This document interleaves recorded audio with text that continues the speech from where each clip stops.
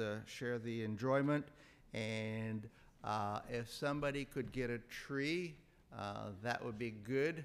And I'll kind of just yes. Okay, super. So we will need that by obviously by Saturday. So that's good. The next announcement of note is the toilets are not working. We did have the plumbers come in and do the work on getting the toilets hooked up and all, but the alarm went off earlier this week, and so we're working on that right now. But I did want to just say thank you to everybody that's been working on the addition. Since we hadn't been here for a while, I hadn't been out there until just a few days ago. So it's looking fantastic, and so just want to say thank you to everyone there. And the bathrooms, the plumbing in the bathroom and the kitchen are mostly done, except for the bathroom in the sink in the one of the bathrooms. But they're looking really good. And the last big thing that we're going to need to be doing in the next month or two is to be putting the floor down. And so we've been talking with a couple of different flooring contractors and getting some prices just to kind of get an idea. And if you know of another flooring contractor that does a good job, let us know, and we will contact them as well. And we've already contacted Parento's and Joseph's. And so if anybody knows anybody else that does flooring, let us know and talk with one of the deacons or the trustees. Let's see, we do have some vegetables up back. If you would like to have some fresh fruits and vegetables, they're up there someplace. I'm not sure where. On the back table. Okay, oh yeah, there they are. I see them. Let's see. And Operation Christmas Child, you can see that the announcements in your bulletin here. And I was just, the last announcement I had was to just be in prayer for those that are ill right now. I was thinking particularly of Herm and Lester, and then Steve Wadsworth and Wayne Diefenbacher came to mind. So let's continue to be in prayer for them this morning. Any other announcements that need to be made? Yes, Donna. Just one. The sign-up sheet in the back is to bring one soup a week to Lester and Sharon because his surgery date got canceled. Yes.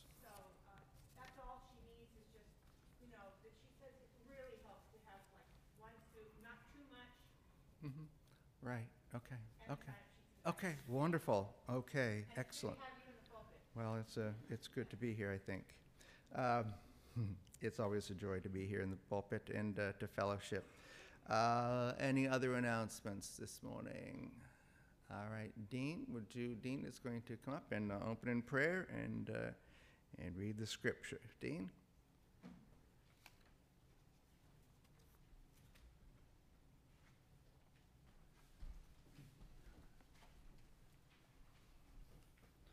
Good morning. I would like to start out by reading Psalm 100, if we could, please.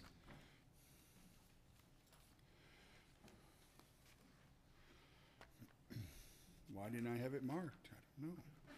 I don't know.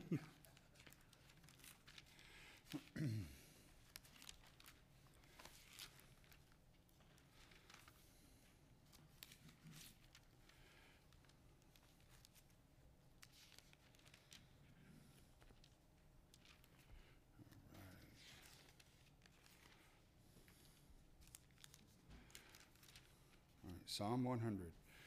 Shout out for joy to the Lord, all the earth. Worship the Lord with gladness. Come before him with joyful songs. Know that the Lord is God. It is he who made us, and we are his. We are his people, the sheep of his pasture. Enter his gates with thanksgiving and his courts with praise. Give thanks to him and praise his name. For the Lord is good, and his love endures forever. His faithfulness continues through all generations. We thank you for that. Amen. And we will, I'll try to do a little prayer if everybody wants to bow. We come together as a body of believers as we worship our Lord and Savior. We ask for his forgiveness and let him into our hearts so he can calm our nerves and our anxiety, especially in these times. We ask that you watch over our Pastor Ian as he brings the word from our Lord to our parsonage. We pray that in his name, amen. Thank you.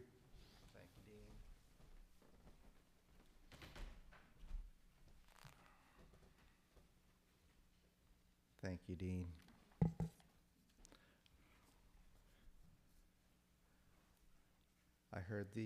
I just heard the furnace turn off, and I just was struck by that, and how thankful I am at this Thanksgiving season to be warm. And I see some are warmer than others. That's good, yeah. And so I am cold quite often, always, and so to be in a warm place with God's people is just really awesome, and just thankful for that.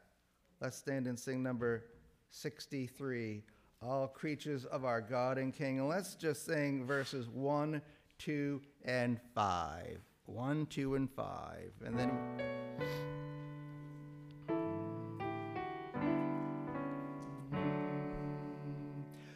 All creatures of our God and King, lift up your voice and with us sing.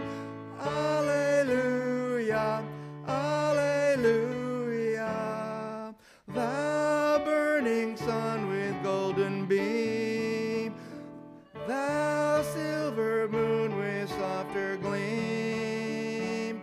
Oh, praise him, oh, praise him. Alleluia, alleluia, alleluia.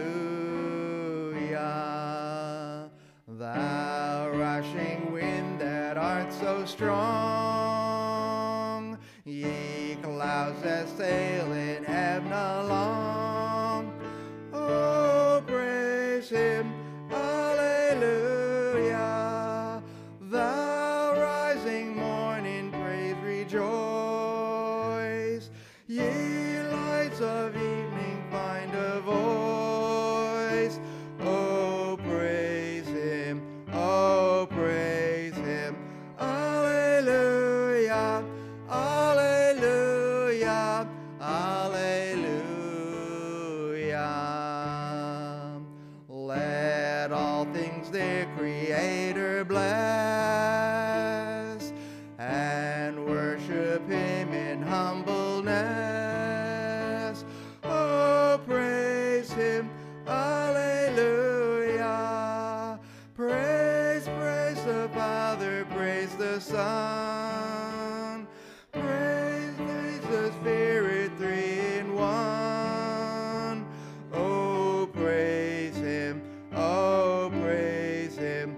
Alleluia, alleluia, alleluia.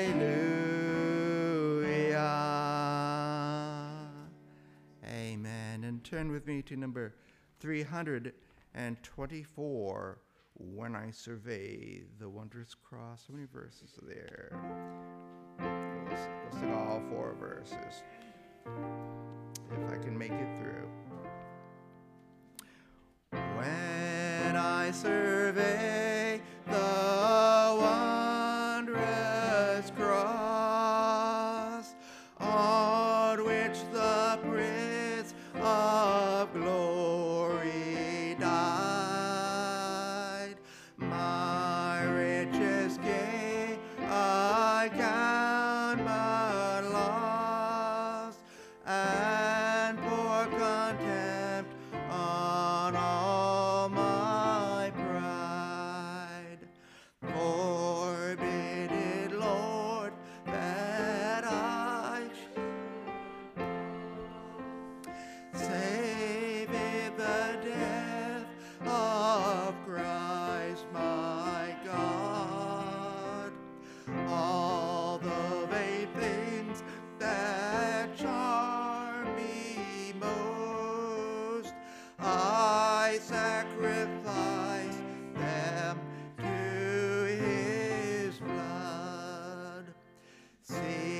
from his head, his hands, his feet.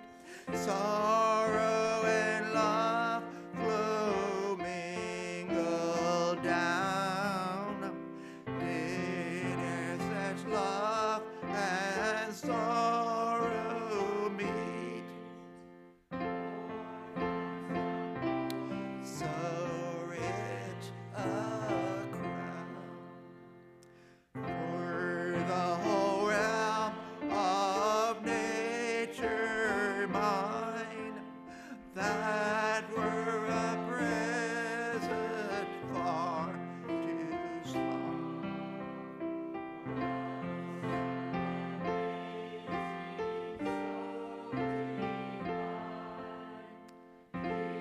That's my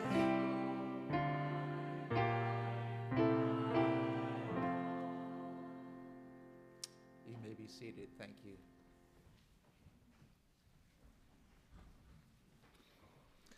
There are a few songs that I'm not able to sing, so, and that's one of them. I'm sorry. One of my favorite songs. And now would the ushers please come forward for the morning offering.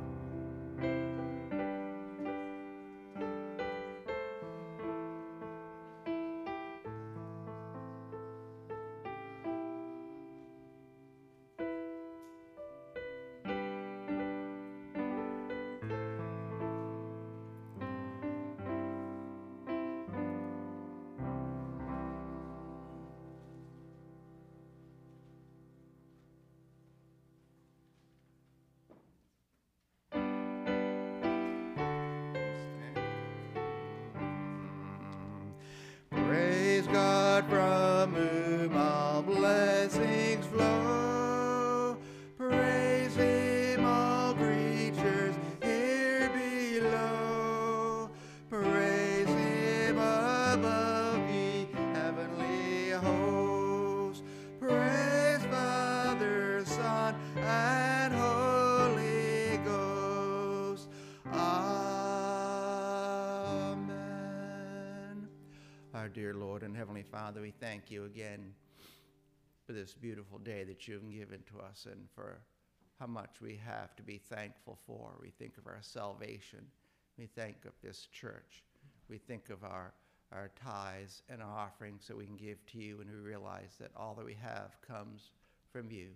We pray that you would take these offerings, and you would bless them and multiply them, and we pray that you would help us to be generous givers, and that because everything that we have does come from you. So we pray that you would take this offering and multiply it and bless it for your honor and glory. In Jesus' name we pray. Amen. And let's remain standing, and we will sing, Is He Worthy?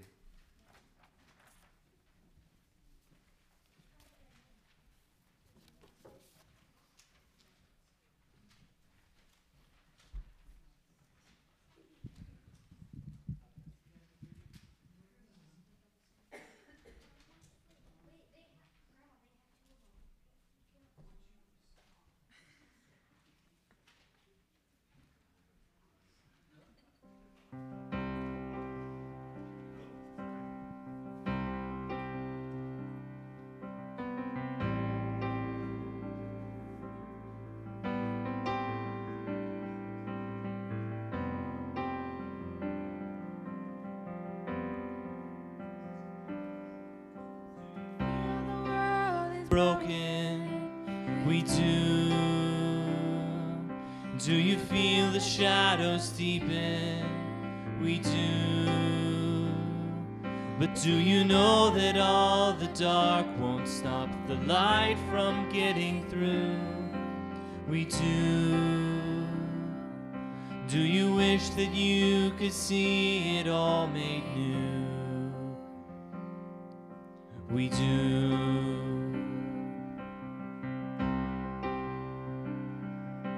Is all creation groaning? It is. Is a new creation coming? It is. Is the glory of the Lord to be the light within our midst? It is. Is it good that we remind ourselves of this? It is. Is anyone worthy? Is anyone whole? Is anyone able to break the seal and open the scroll? The Lion of Judah, who conquered the grave, he is David's root and the Lamb who died to ransom the slave. Is he worthy? Is he worthy of all blessing and honor and glory? Is he worthy of this? He is. Does the Father truly love us? He does. Does the Spirit move among us? He does. And does Jesus, our Messiah, hold forever those he loves? He does. Does our God intend to dwell again with us? He does. Is anyone worthy? Is anyone whole? Is anyone able to break the seal and open the scroll? The Lion of Judah, who conquered the grave, he is David's root and the Lamb who died to ransom the slave. From every people and tribe, every nation and tongue, he has made us a kingdom and priests to God to reign with the Son. Is he worthy? Is he worthy of all blessing and honor and glory? Is he worthy? Is he worthy? Is he worthy of this? He is.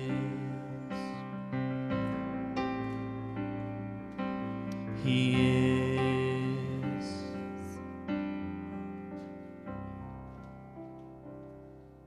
Amen. You may be seated.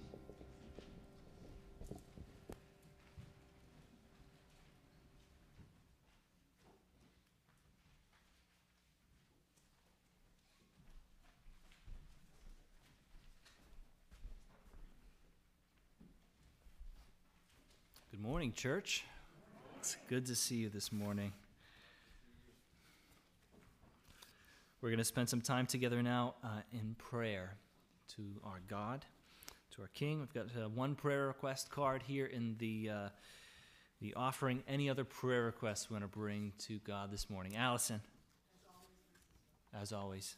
Allison's sister, Andrea.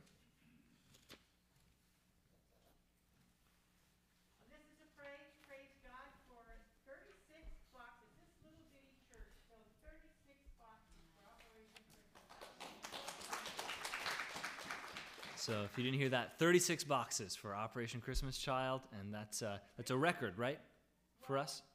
Yes, I think it is. 35 is what we did 2 years ago. Okay, awesome. So 36 boxes, and be praying for all the children overseas. We're going to receive those boxes.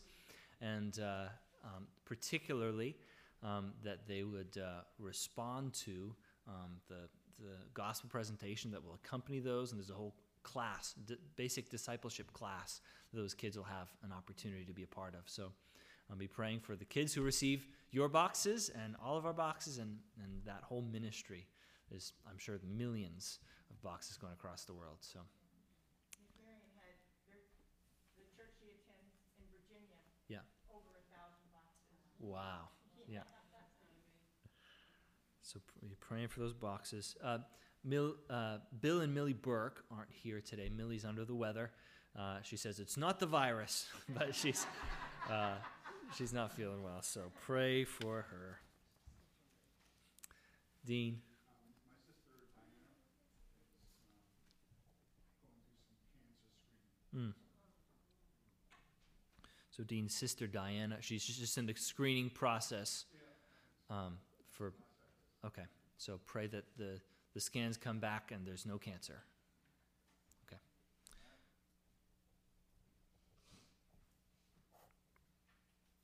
Christina. Just our family in general, we got a whole world full of things sitting on our shoulders that use prayer. Okay. And also Randy's mom, Donna, who just found out this week that one of her kidneys has died. If she gets a kidney stone on the other side, she can pass away. Okay. Be in prayer that they figure out something. She's got an ultrasound coming up either this week or next week to find out. They found a mass inside the dead kidney. We're not sure what that is yet, but she's going to have to be really careful. There's not much she can do to prevent the stones, or she would have done that to begin with. Yeah. But she's had a lot of trouble with those for a couple years now. Okay. We'll be praying for her. Randy's mom, Donna, who's having some kidney issues. Nancy.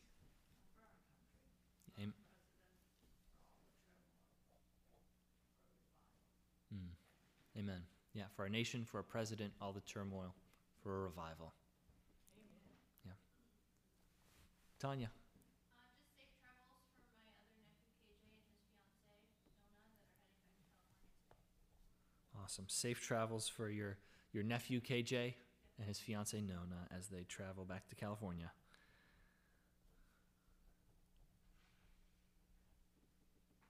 Great. Any other prayer requests or thanksgivings? Helen and I were supposed to go to theirs in California, but we decided not to. Okay. Yeah, a lot of those kinds of cancellations happening, unfortunately.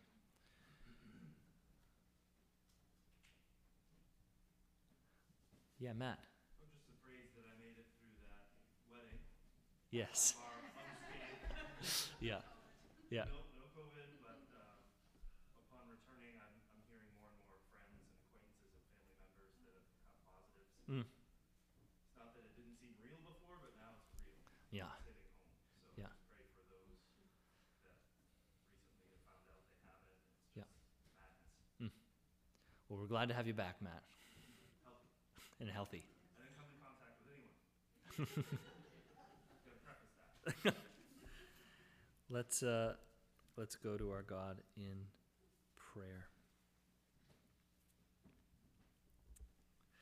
God, our Father, we come to you this morning with songs of gladness. And we come into your presence with singing because we know that you are God. You made us, and we are yours. We are your people, the sheep of your pasture. And so we want to enter your presence this morning with praise to you. You are great, and you are mighty, and you are worthy to be praised. And as we approach you and your glory, we're made aware of our own sinfulness. You've given us your perfect law that we should love and serve you only. We shouldn't worship or serve anything in place of or above you. You've told us that we should keep your name holy. We should set aside time to worship you. You've told us how to live among one another, how to love and serve each other well, without anger or deceit, malice or covetousness, and without any hint of impurity. And yet we confess, Father, that we fall short of this standard. We haven't loved you perfectly or served you with our whole hearts. We haven't loved our neighbor as ourselves. So we confess now silently the sins which your Holy Spirit even now is convicting us of. We want to bring it all into the light and be honest and come into the light as you are in the light as we come to your word.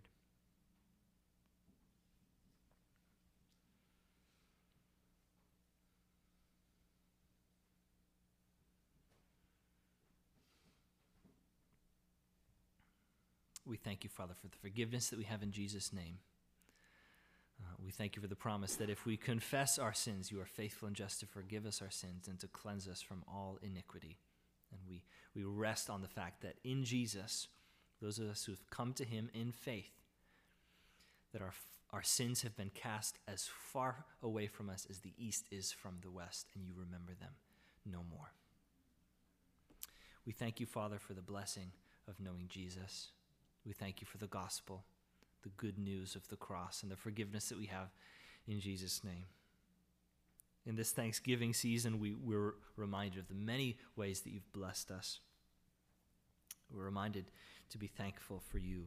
As has been said already this morning, everything we have and everything we are is from you. Every gift, every good gift is from above, from the Father of lights.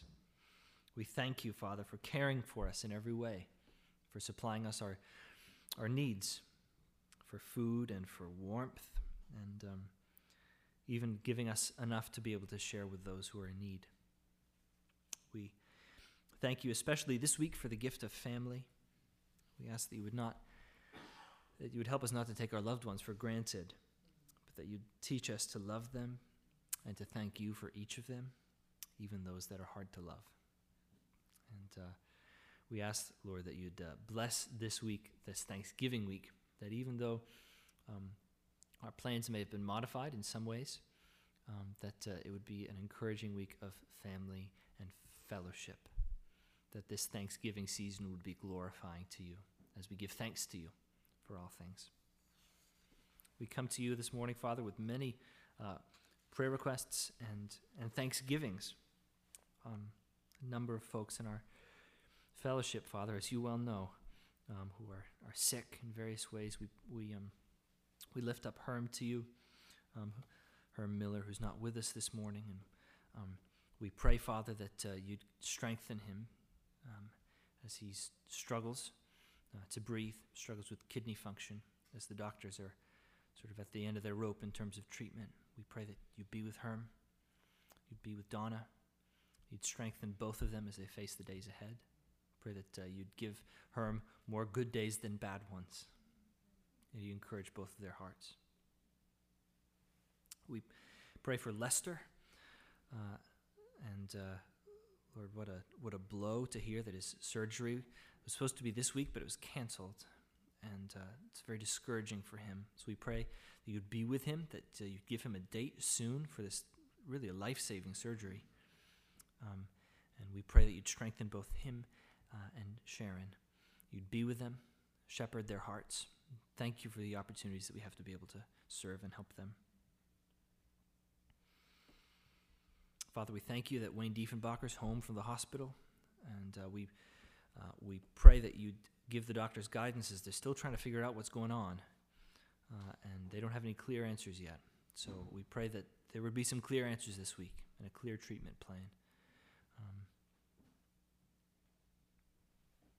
We pray for Dean's sister, Diana, as she's dealing with cancer screenings. And we pray, Lord, that the results would come back negative. And this would all come to nothing. We pray that you'd be with her through this process and comfort her and her family. Pray for the Barrows family. We're going through a tough season now. Pray for Christina and Randy's kids. Pray that you'd be at work in their lives by your Spirit, that you'd bring them to yourself. Pray for Randy's mom, Donna. Pray that the doctors would have wisdom to know what to do, how to help her, that you'd sustain her, Lord, until a solution can be found, that that kidney stone wouldn't appear, that she'd be able to continue here on earth a while yet. Lord, we pray for KJ and for Nona as they they leave and travel out this week. We pray that you'd give them your traveling mercies, that they'd arrive safely home. We thank you, Lord, that Matt's back with us and COVID-free. We pray for all of his friends and acquaintances and family who've come down with the virus. And Lord, we lift up all of those who are struggling with this condition. And we pray that solution will be found soon so that we can, as a nation and as the world, put this virus behind us.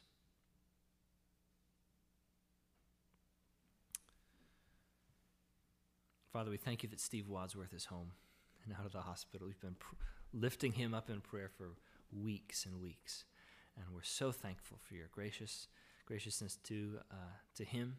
It was a joy to see video of him on Facebook walking around and dancing, and so good, Lord, and such a change from where he was a few weeks ago. So we're thankful for that. We pray that you bring him back here among us soon. We lift up Andrea Littlefield. Pray that you'd sustain her physically and spiritually. We ask your blessing, Father, on our little church here on the hill in Liberty. And we pray that you'd be at work among us. We ask that boldly and confidently because we can look back across the years and see your faithfulness to this congregation and to this people, and the way that you've sustained this church for almost 2 centuries. And we ask that you continue to do a mighty work here, that you'd revive us day by day. That we would be salt and light in this community, that many would be reached for the gospel of Jesus. We ask that you'd sustain us in a difficult year with so much around us in the world, Lord, and so many among us who are sick. And we ask that you'd sustain our church. In many ways, we're weary and hurting. So we pray that you'd be with us, Father. Continue to shepherd and comfort us by your Spirit. We pray for our nation, for our community. There's so much going on in the world around us, so much craziness in this time. We pray for revival.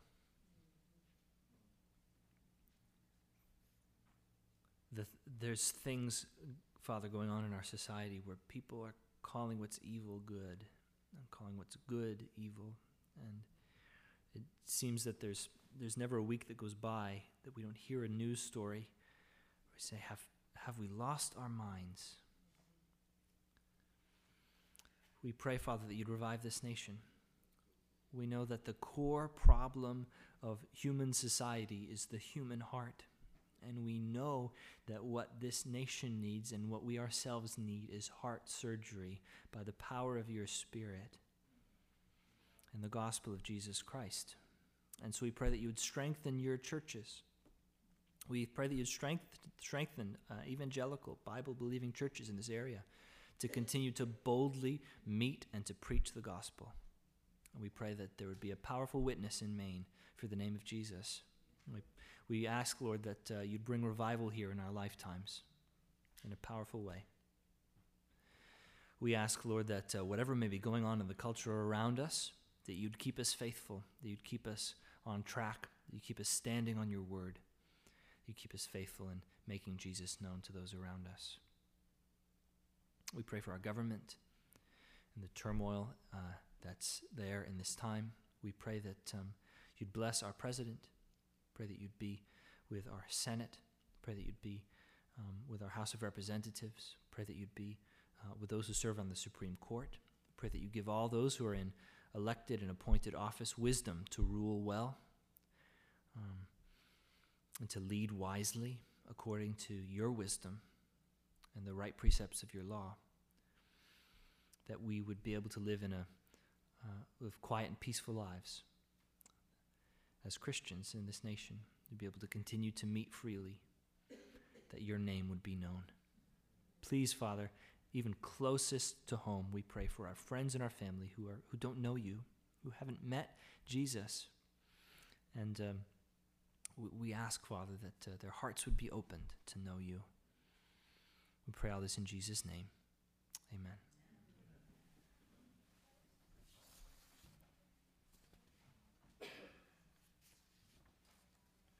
Some days I think back across the past year, and I think this year has just dragged on. And yet, in other ways, this year has flown right by.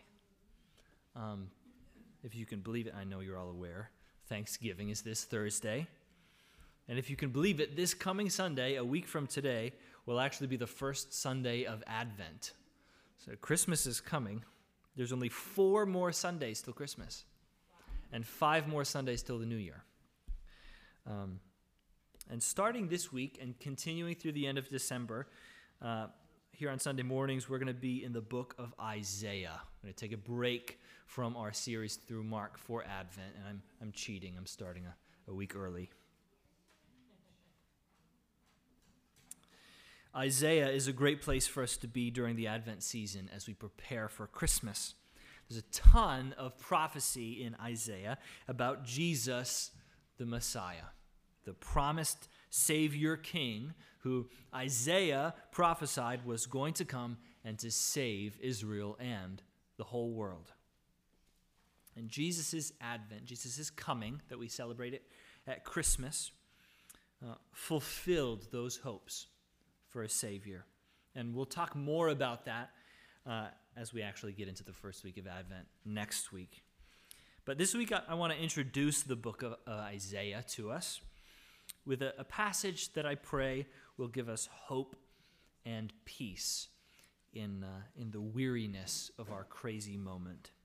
So we're going to be in Isaiah chapter 40. You can open your Bibles there, Isaiah chapter 40. When I scheduled this passage last week, I had no idea how relevant it would feel today. This passage is good news for weary souls. Isaiah, we'll introduce the person of Isaiah to you. Isaiah was a prophet in the 8th century before Christ, and he did what prophets do. He spoke the words of God to the people of God. A prophet is a messenger speaking the word of God to the people of God. And Isaiah spoke to the people of Judah, the southern kingdom of Israel, in the generations just before Judah and Jerusalem, the last remaining outposts of the kingdom of Israel, fell to the Babylonian Empire. So Isaiah is prophesying just before that fall. And there's 2 main thrusts that come out in Isaiah's writings, which kind of sum up his teachings and the teachings of the prophets. And this is an oversimplification, but it's helpful, I think. 2 main thrusts. First, God is bringing judgment on his people by sending them into exile. And second, God will bring salvation to his people by bringing them out of exile and by establishing them forever through their Messiah King. So 2 main messages, judgment and salvation, exile and deliverance, woe and hope. And what's amazing about Isaiah is that he preached to the people about the coming judgment and then the salvation that would follow before any of it happened. When the kings of Judah were still living securely in their palace in Jerusalem, Isaiah had already foretold their downfall. And even before the kings and the people of Judah had been shipped off to exile, Isaiah had already spoken to them a word of hope, a comforting word of the salvation that was to come.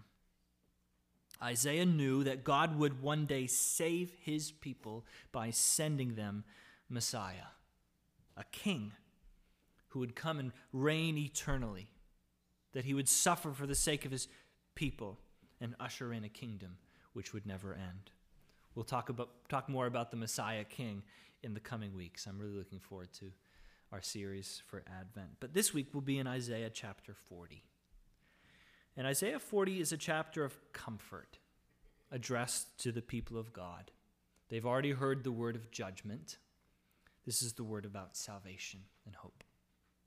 So we'll look at the first 11 verses of chapter 40, actually in a few weeks for one of our Advent sermons. But this week we're going to look at the second part, verses 12 through 31. And again, this is a chapter that was meant to bring hope to Judah, to God's people, when they were in exile. Weary with life in a foreign land and longing for their homes, wondering if God had abandoned them, this chapter is a cup of cool water, brimming right up to the lip with hope.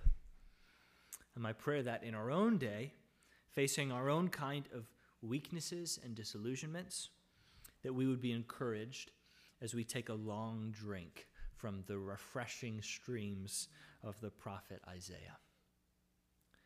So as we read the passage, I want you to listen for how insistent Isaiah is about the greatness of God. The greatness of God. Our big idea for the morning is this. The greatness of God is good news for the weary. The greatness of God is good news for the weary. So listen as we read for God's greatness. Any refreshing we're going to find this morning will come only when we can get our minds and our hearts around the greatness of God. So let's read our passage together. Again, we're in Isaiah chapter 40. We'll start in verse 12 and read through the end of the chapter.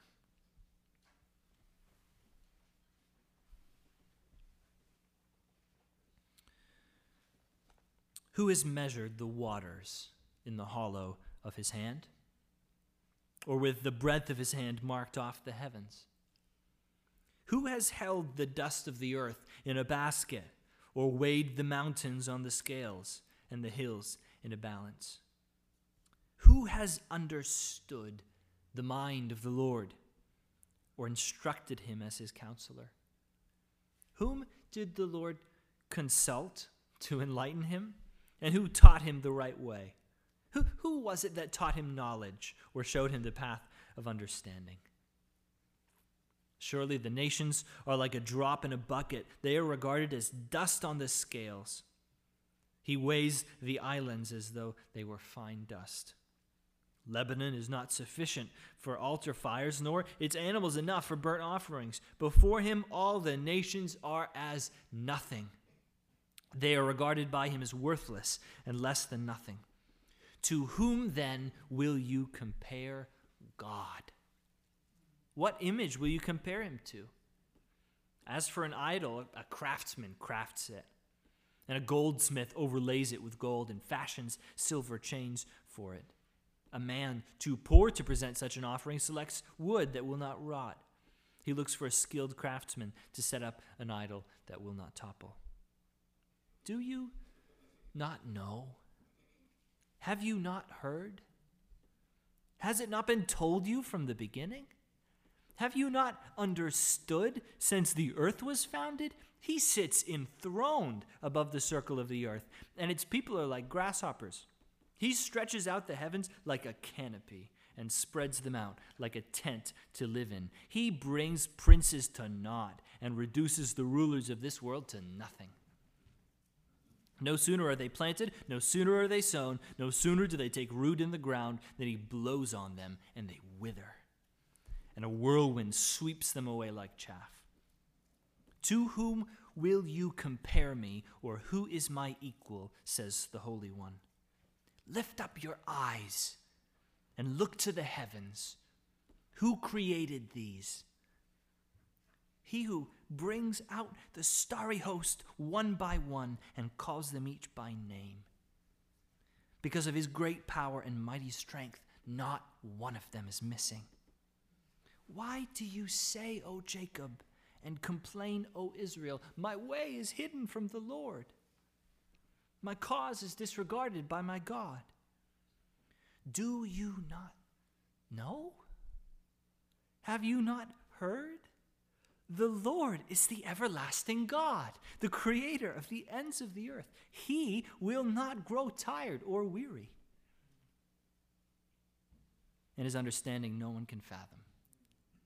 He gives strength to the weary and increases the power of the weak. Even youths grow tired and weary, and young men stumble and fall. But those who hope in the Lord will renew their strength. They will soar on wings like eagles. They will run and not grow weary. They will walk and not be faint. This is God's word. Let's pray.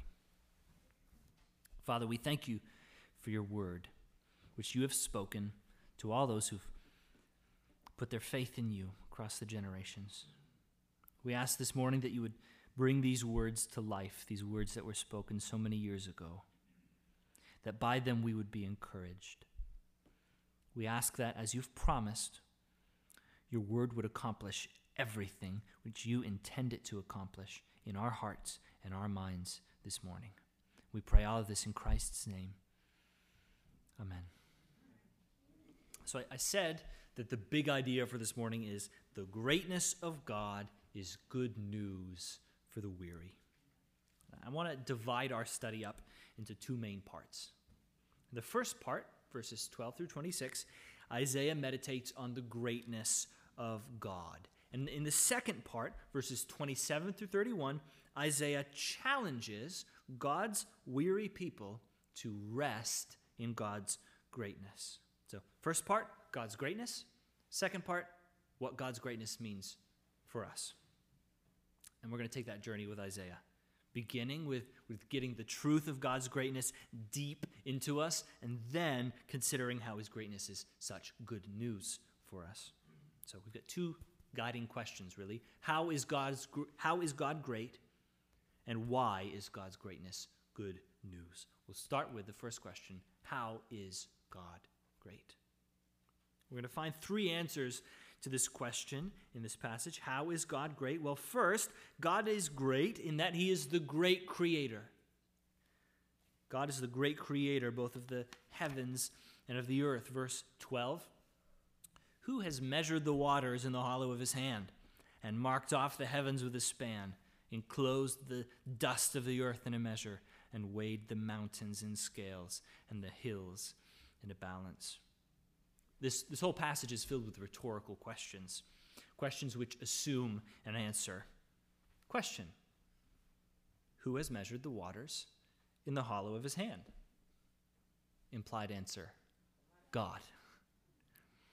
Isaiah uses powerful imagery here to display God's greatness in creation. It was God, he says, who weighed out all the water of the oceans just in the hollow of his hand, who measured out the heavens with his tape measure, who weighed the mighty mountains and the hills on God-sized scales.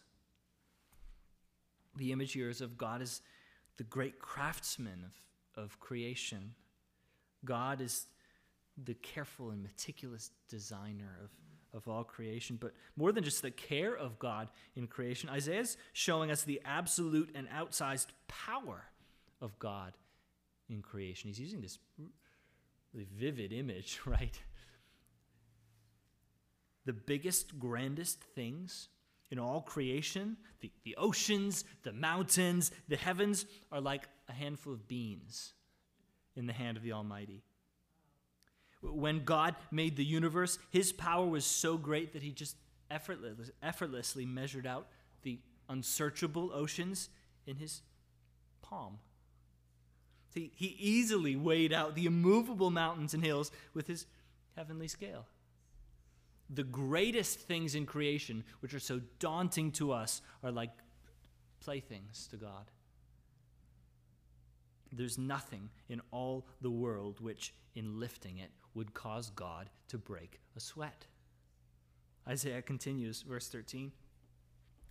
Who has measured the Spirit of the Lord? Or what man shows him his counsel? Whom did he consult, and who made him understand? Who taught him the path of justice, and taught him knowledge, and showed him the way of understanding? More rhetorical questions here. The answer is no one. Amen. No one. In the creation myths of the pagan cultures around Israel, there is this story about Marduk, this god who supposedly created the world. But he was unable to create anything until he had consulted Ea, the god of wisdom in this pagan pantheon. So Isaiah's addressing that. This is Jewish apologetics in his day. Not so with the one true God, says Isaiah. No man shows him counsel. No one taught him knowledge in the beginning. The true God, who made all things by his mighty power, did not take counsel when he made the earth. He didn't have to ask an engineer to take a second look at the blueprints. He didn't have any editor double check for typos. Our God is perfect and infinite in both his power and in his wisdom. He doesn't get stuck on a problem he can't solve. He's never met anything too big for him to move or any riddle too difficult for him to solve. Skip down to verse 25. To whom then will you compare me? That I should be like him, says the Holy One. Lift up your eyes on high and see. Who created these? Who brings out their host by number, calling them all by name, by the greatness of his might, and because he is strong in power, not one is missing. Look up, Isaiah is saying. Look up. Look up one of these crisp November nights and bask in the heavenly holiday lights. Lift up your eyes and see. Who created these?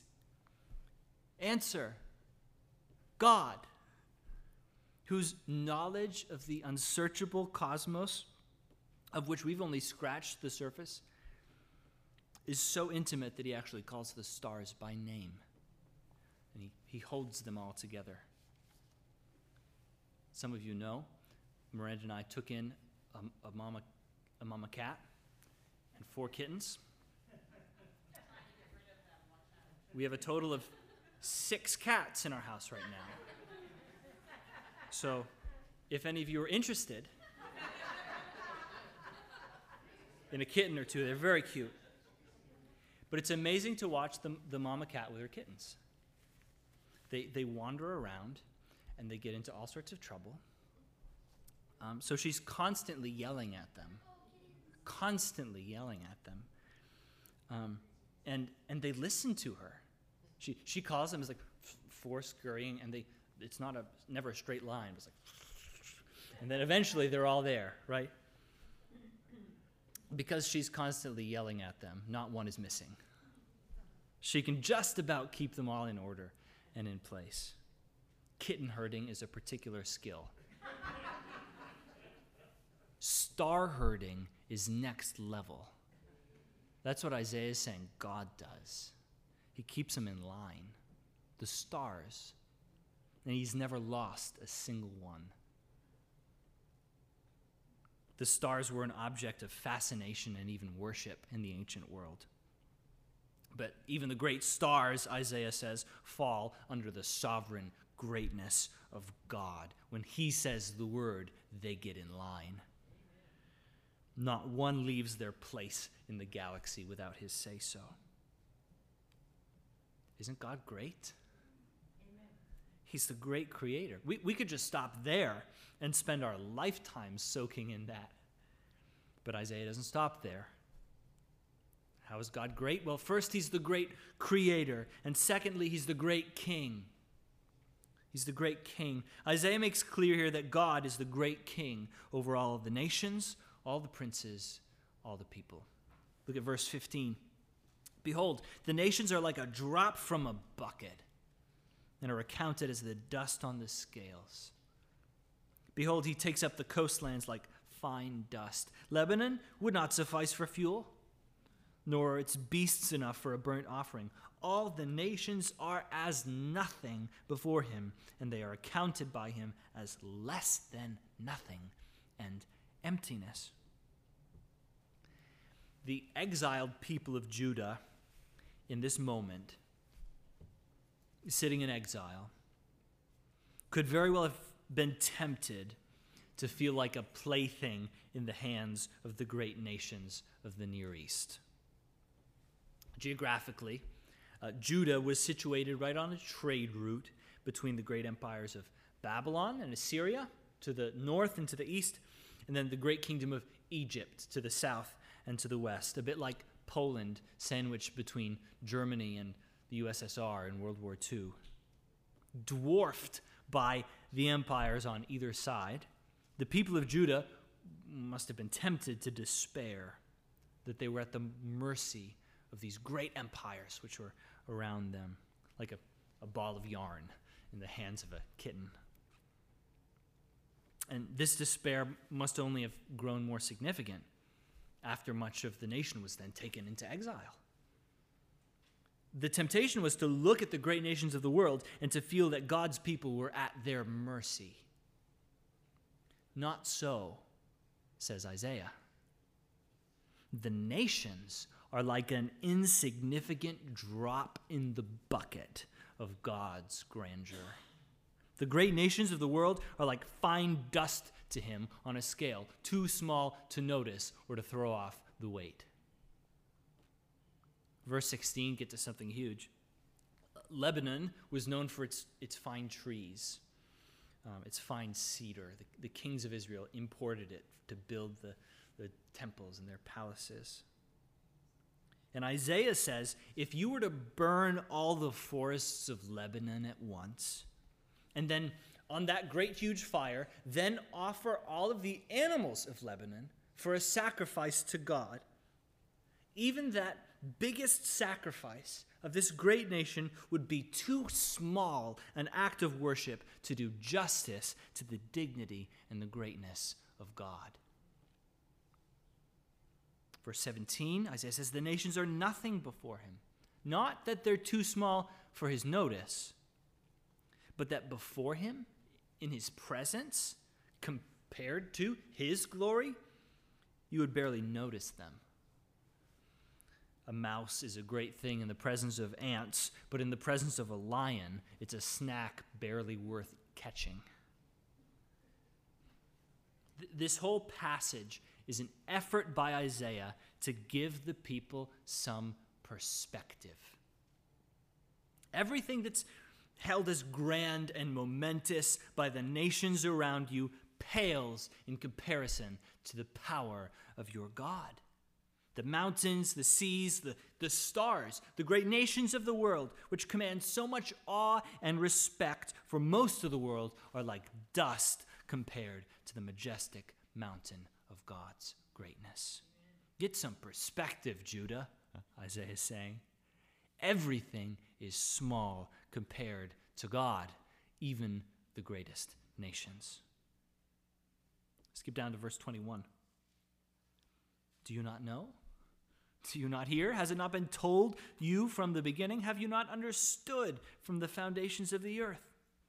It is he who sits above the circle of the earth, and its inhabitants are like grasshoppers, who stretches out the heavens like a curtain and spreads them like a tent to dwell in, who brings princes to nothing and makes the rulers of the earth as emptiness.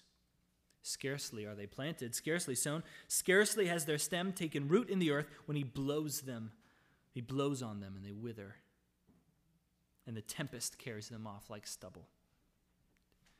Don't you know, Isaiah asks? Haven't you heard? God reigns above the earth. And in comparison to the great might by which he stretched out the heavens, the people of the earth are like tiny insects. Caught in the crossfire of international politics, Judah could look to their God and know that though the great emperors of the earth could have their way with Jerusalem and Judah, their God was having his way with the princes of the earth. Judah felt like the grasshoppers, but in fact, the great kings of the world are the ones who are nothing in comparison to the might of the hand of God. Amen. Verse 24, these princes are transient and temporary. They're like the stubble of a wheat harvest. In the spring and the summer, they'll grow and strong, but it's inevitable. The harvest is going to come and they're going to be all cut down. The strength of the princes of the nations is an illusion. None of them will last forever. All of them will one day meet their God. So God's the great creator of all things. He's the great king over all the earth. And finally, he's greater than any idol. Go over to verse 18. In light of everything he's said so far, in light of the greatness of God over all things in heaven and on earth, Isaiah asks, verse 18, to whom then will you liken God? Or what likeness compare with him? Who is like the Lord? Who's like him? Who can compare to his great power? Verse 19, an idol?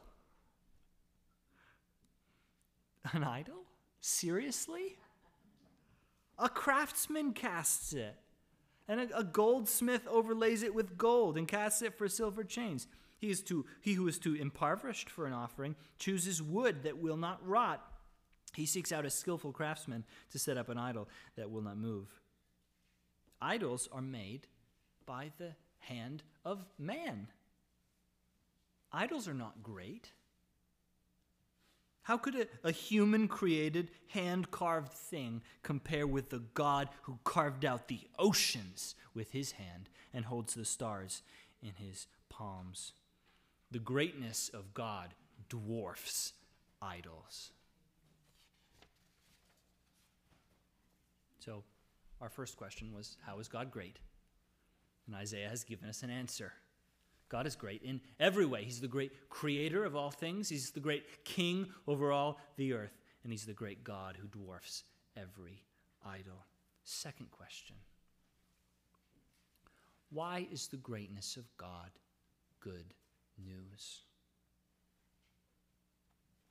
It's easy when we're faced with difficulties, when we're worn down by trial or by sickness or by pain or suffering, to turn into ourselves, to focus inward on the pain of whatever struggle is confronting us. But in seeking to send words of comfort ahead to the generation that would be exiled, Isaiah didn't direct their attention inward.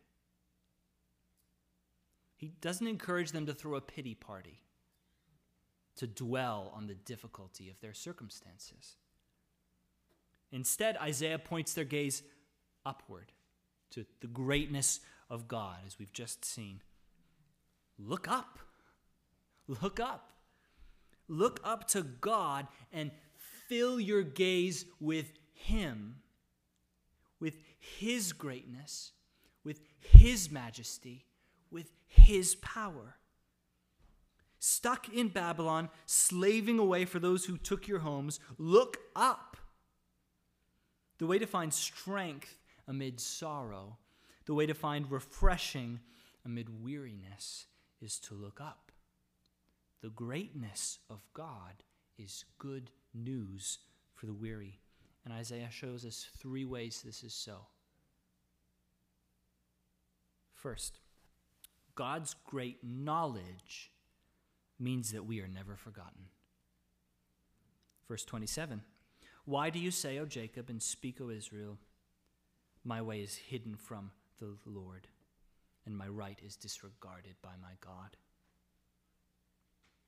Imagine being one of those people carried away into exile and pondering what had happened to them. What was God doing? Didn't he care? Why had he let them be torn out of their land, out of the land that he had promised them? Had he forgotten them? Verse 27, my way is hidden from the Lord, and my right is disregarded by my God. And Isaiah says, look up. Verse 28, have you not known?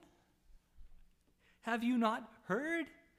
The Lord is the everlasting God, the creator of the ends of the earth. He does not faint or grow weary. His understanding is unsearchable. Look up, Judah. Remember your God. Haven't you known? Haven't you heard?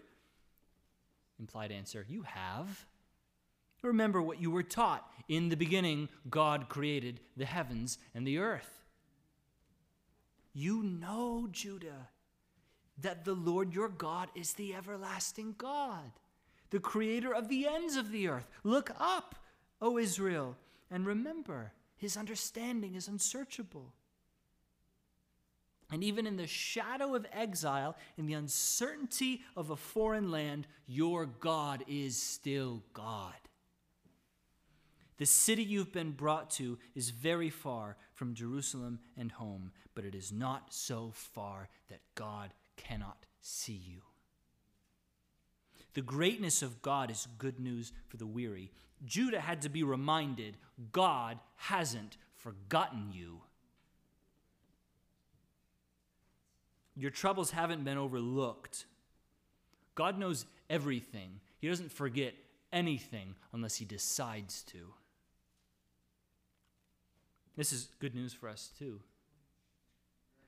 When we're weary with affliction, we may wonder if God really sees, if God really knows. How could all this be happening if God really cared? If God really knew? Listen again to Isaiah's answer.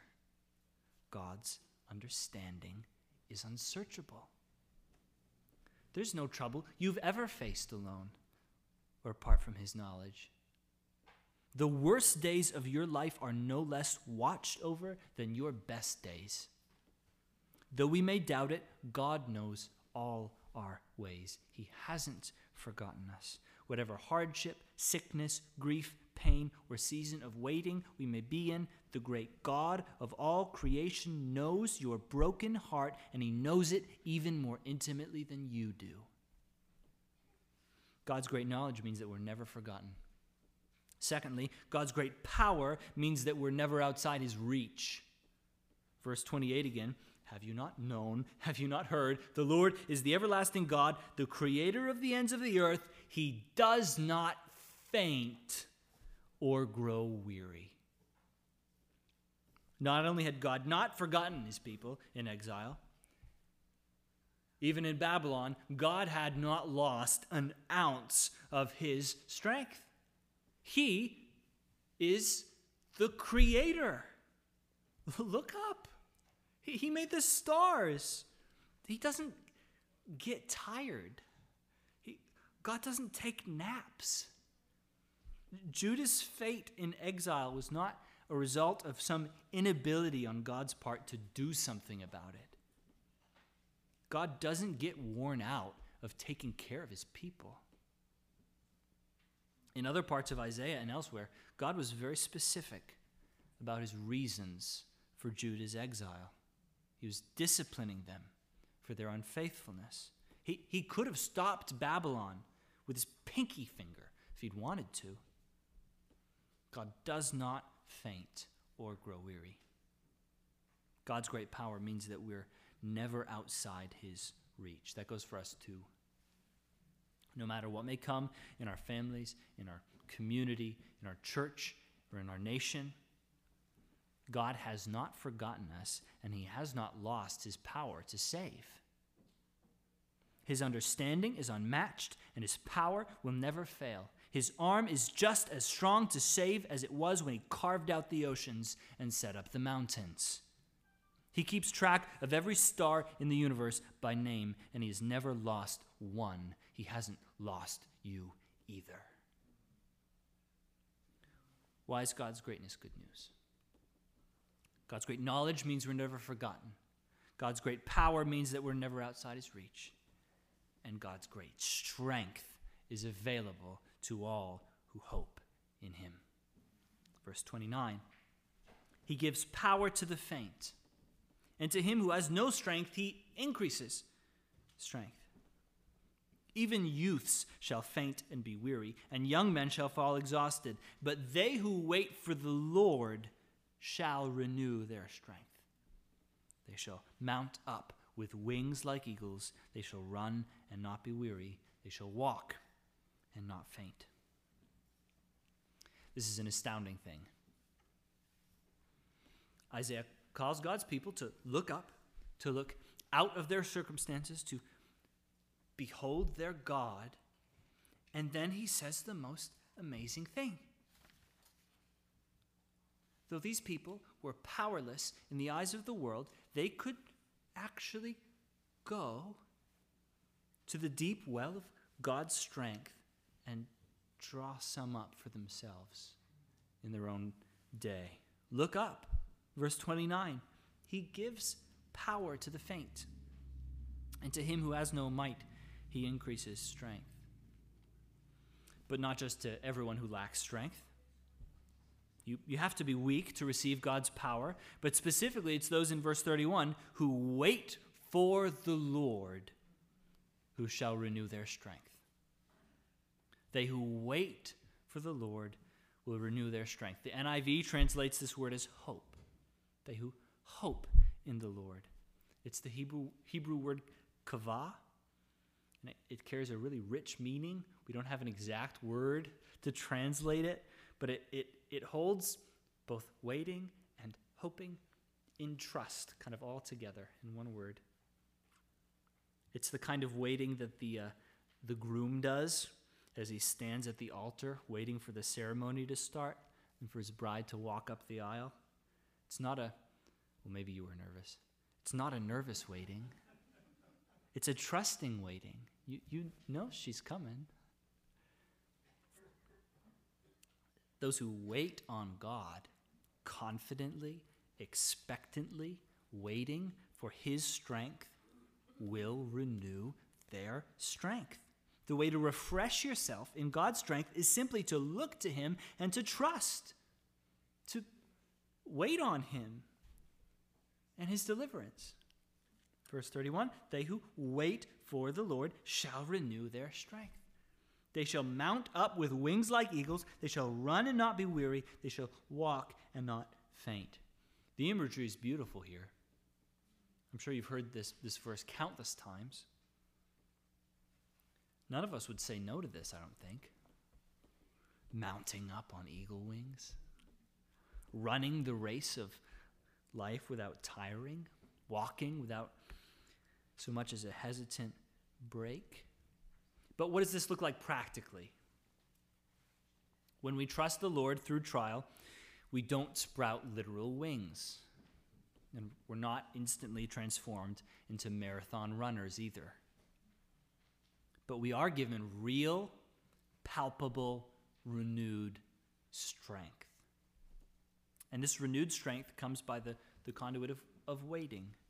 This hopeful, confident trusting in God that we've talked about. Waiting for the Lord, hoping in God, gives us power and strength to face anything we may encounter in this life. And that hope will carry us on even into the next. That's the nature of hope. Hope takes the joy of what's coming tomorrow and uses it to empower living today. That day when you've got a package coming in the mail, you're really excited about it, and it's going to come like in the evening, and the whole day, you're like, oh, the package is going to come. It hasn't come yet. But it changes how you see the whole day. Even small hopes are powerful things. We have a much, much bigger hope than that. For those of us who know God, who have come to meet our Maker through faith in Jesus, we have a sure, confident hope that we belong to him. We were once separated from our mighty God by our sin and by our rebellion, but because of the cross, because God the Father sent his Son to die the death we deserved for our sin, we've been brought close, right? This is the gospel. Jesus has brought us back into fellowship with God. And not only that, those of us who've believed, we have the hope of eternal life. For all who look to Jesus and believe in him, we have the promise that one day when Christ returns, he will raise up our bodies to everlasting life. God is making all things new through Christ, and we will live, if we've trusted in him, eternally, together with him, in resurrected, perfected bodies in the new heavens and the new earth. That's a great hope. That's our hope. All our hope is in Jesus, the Messiah, the promised salvation, which Isaiah promised to Judah and to all Israel. The greatness of God is good news for the weary. As we close, I want to consider two ways that you might be feeling weary or worn down this week. And I want to look at how we can wait for the Lord in those two things. So broken bodies and broken nations. Broken bodies and broken nations. First, broken bodies.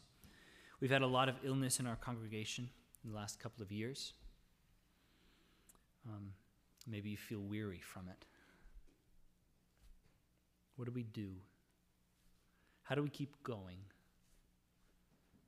We wait on the Lord. We look up.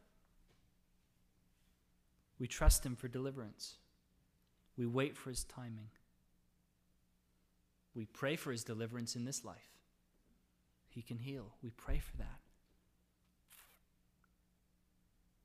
We trust His timing. We trust His goodness. We remember His power. And we trust that whatever valley God may lead us through in this life, we have a sure hope of heaven in the next. I almost feel like I don't even need to explain this principle to you. You've seen it at work, up close and personal in the lives of members of this body. Waiting on the Lord is a superpower. It gives men and women who are just barely hanging on physically a mental and spiritual power that baffles the people who are around them. And some of you are leaning hard into that kind of waiting on the Lord. I praise God for it. Keep leaning in to that hope, even as we're weary with broken bodies. Broken bodies, broken nation. Maybe you're weary from our broken nation too. There's a lot going on, and you don't need me to summarize it all. Our nation is fractured in many ways, and in many ways is in rebellion against God. Meditating on the brokenness will only wear you down. This is why I say, turn off your TV. Look up. Don't look in, look up. Remember Isaiah's words. Behold, the nations are like a drop from a bucket. God brings princes to nothing and makes the rulers of the earth as emptiness. God is not threatened by our politics. God has not overlooked us, and He is not powerless to act. The events of our nation and of the rulers of the world are far outside our control, and that can lead us to panic, but they are not outside God's control, and that should lead us to trust. So in turmoil, we'll find our strength not in kings or princes who fly away like chaff when the wind comes. We'll trust in the Lord. Amen. We'll pray to Him for the fate of our nation. We'll plead with Him to act, to heal our land, and then we'll leave the rest to Him. And we'll be faithful with what we can control. We'll wait on the Lord. Waiting on the Lord is for all of us, whatever trial we may face. Weary from facing COVID-19? Wait on the Lord. Worried about the election? Wait on the Lord. Is your heart broken for lost friends and family? Wait on the Lord. Go to Him. Look up. Remember who He is. He is the great Creator, the great King, greater than any idol. His great knowledge means that you will never be forgotten. His great power means there's no situation you face which is beyond His reach. Whatever you're facing, there is strength available by looking to Him in hope and trusting that He will save. Look up and wait on His deliverance. Let's pray. Mighty Father, prayerfully we're more aware of your greatness now than when we began. We've been freshly reminded of your might and your power over all creation, and we're in awe of you. We've looked up and we've seen how you carved out the heavens, how you hold the mountains in your hand. Nothing is too great for you. We thank you, Father, that as intimidated or as wearied we might be by our situation, you are not intimidated and you are not weary. So we hope in you. We put our trust in you. We thank you and we long for the eternal deliverance that we'll experience in Christ, when one day you will make all things new. But until that day, we live in hope, in trusting expectation as we wait for you to come and take us to be your bride. Pray that you give us strength for today and bright hope for tomorrow. We pray all this in Jesus' name. Amen. Gavin, if you come up and we'll sing our final hymn.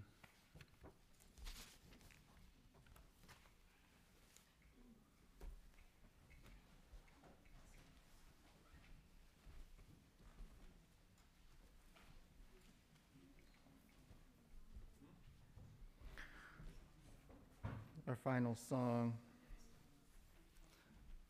before we leave is number 686. O God, our help in ages past, our hope for years to come. Let's sing the first and the last verses.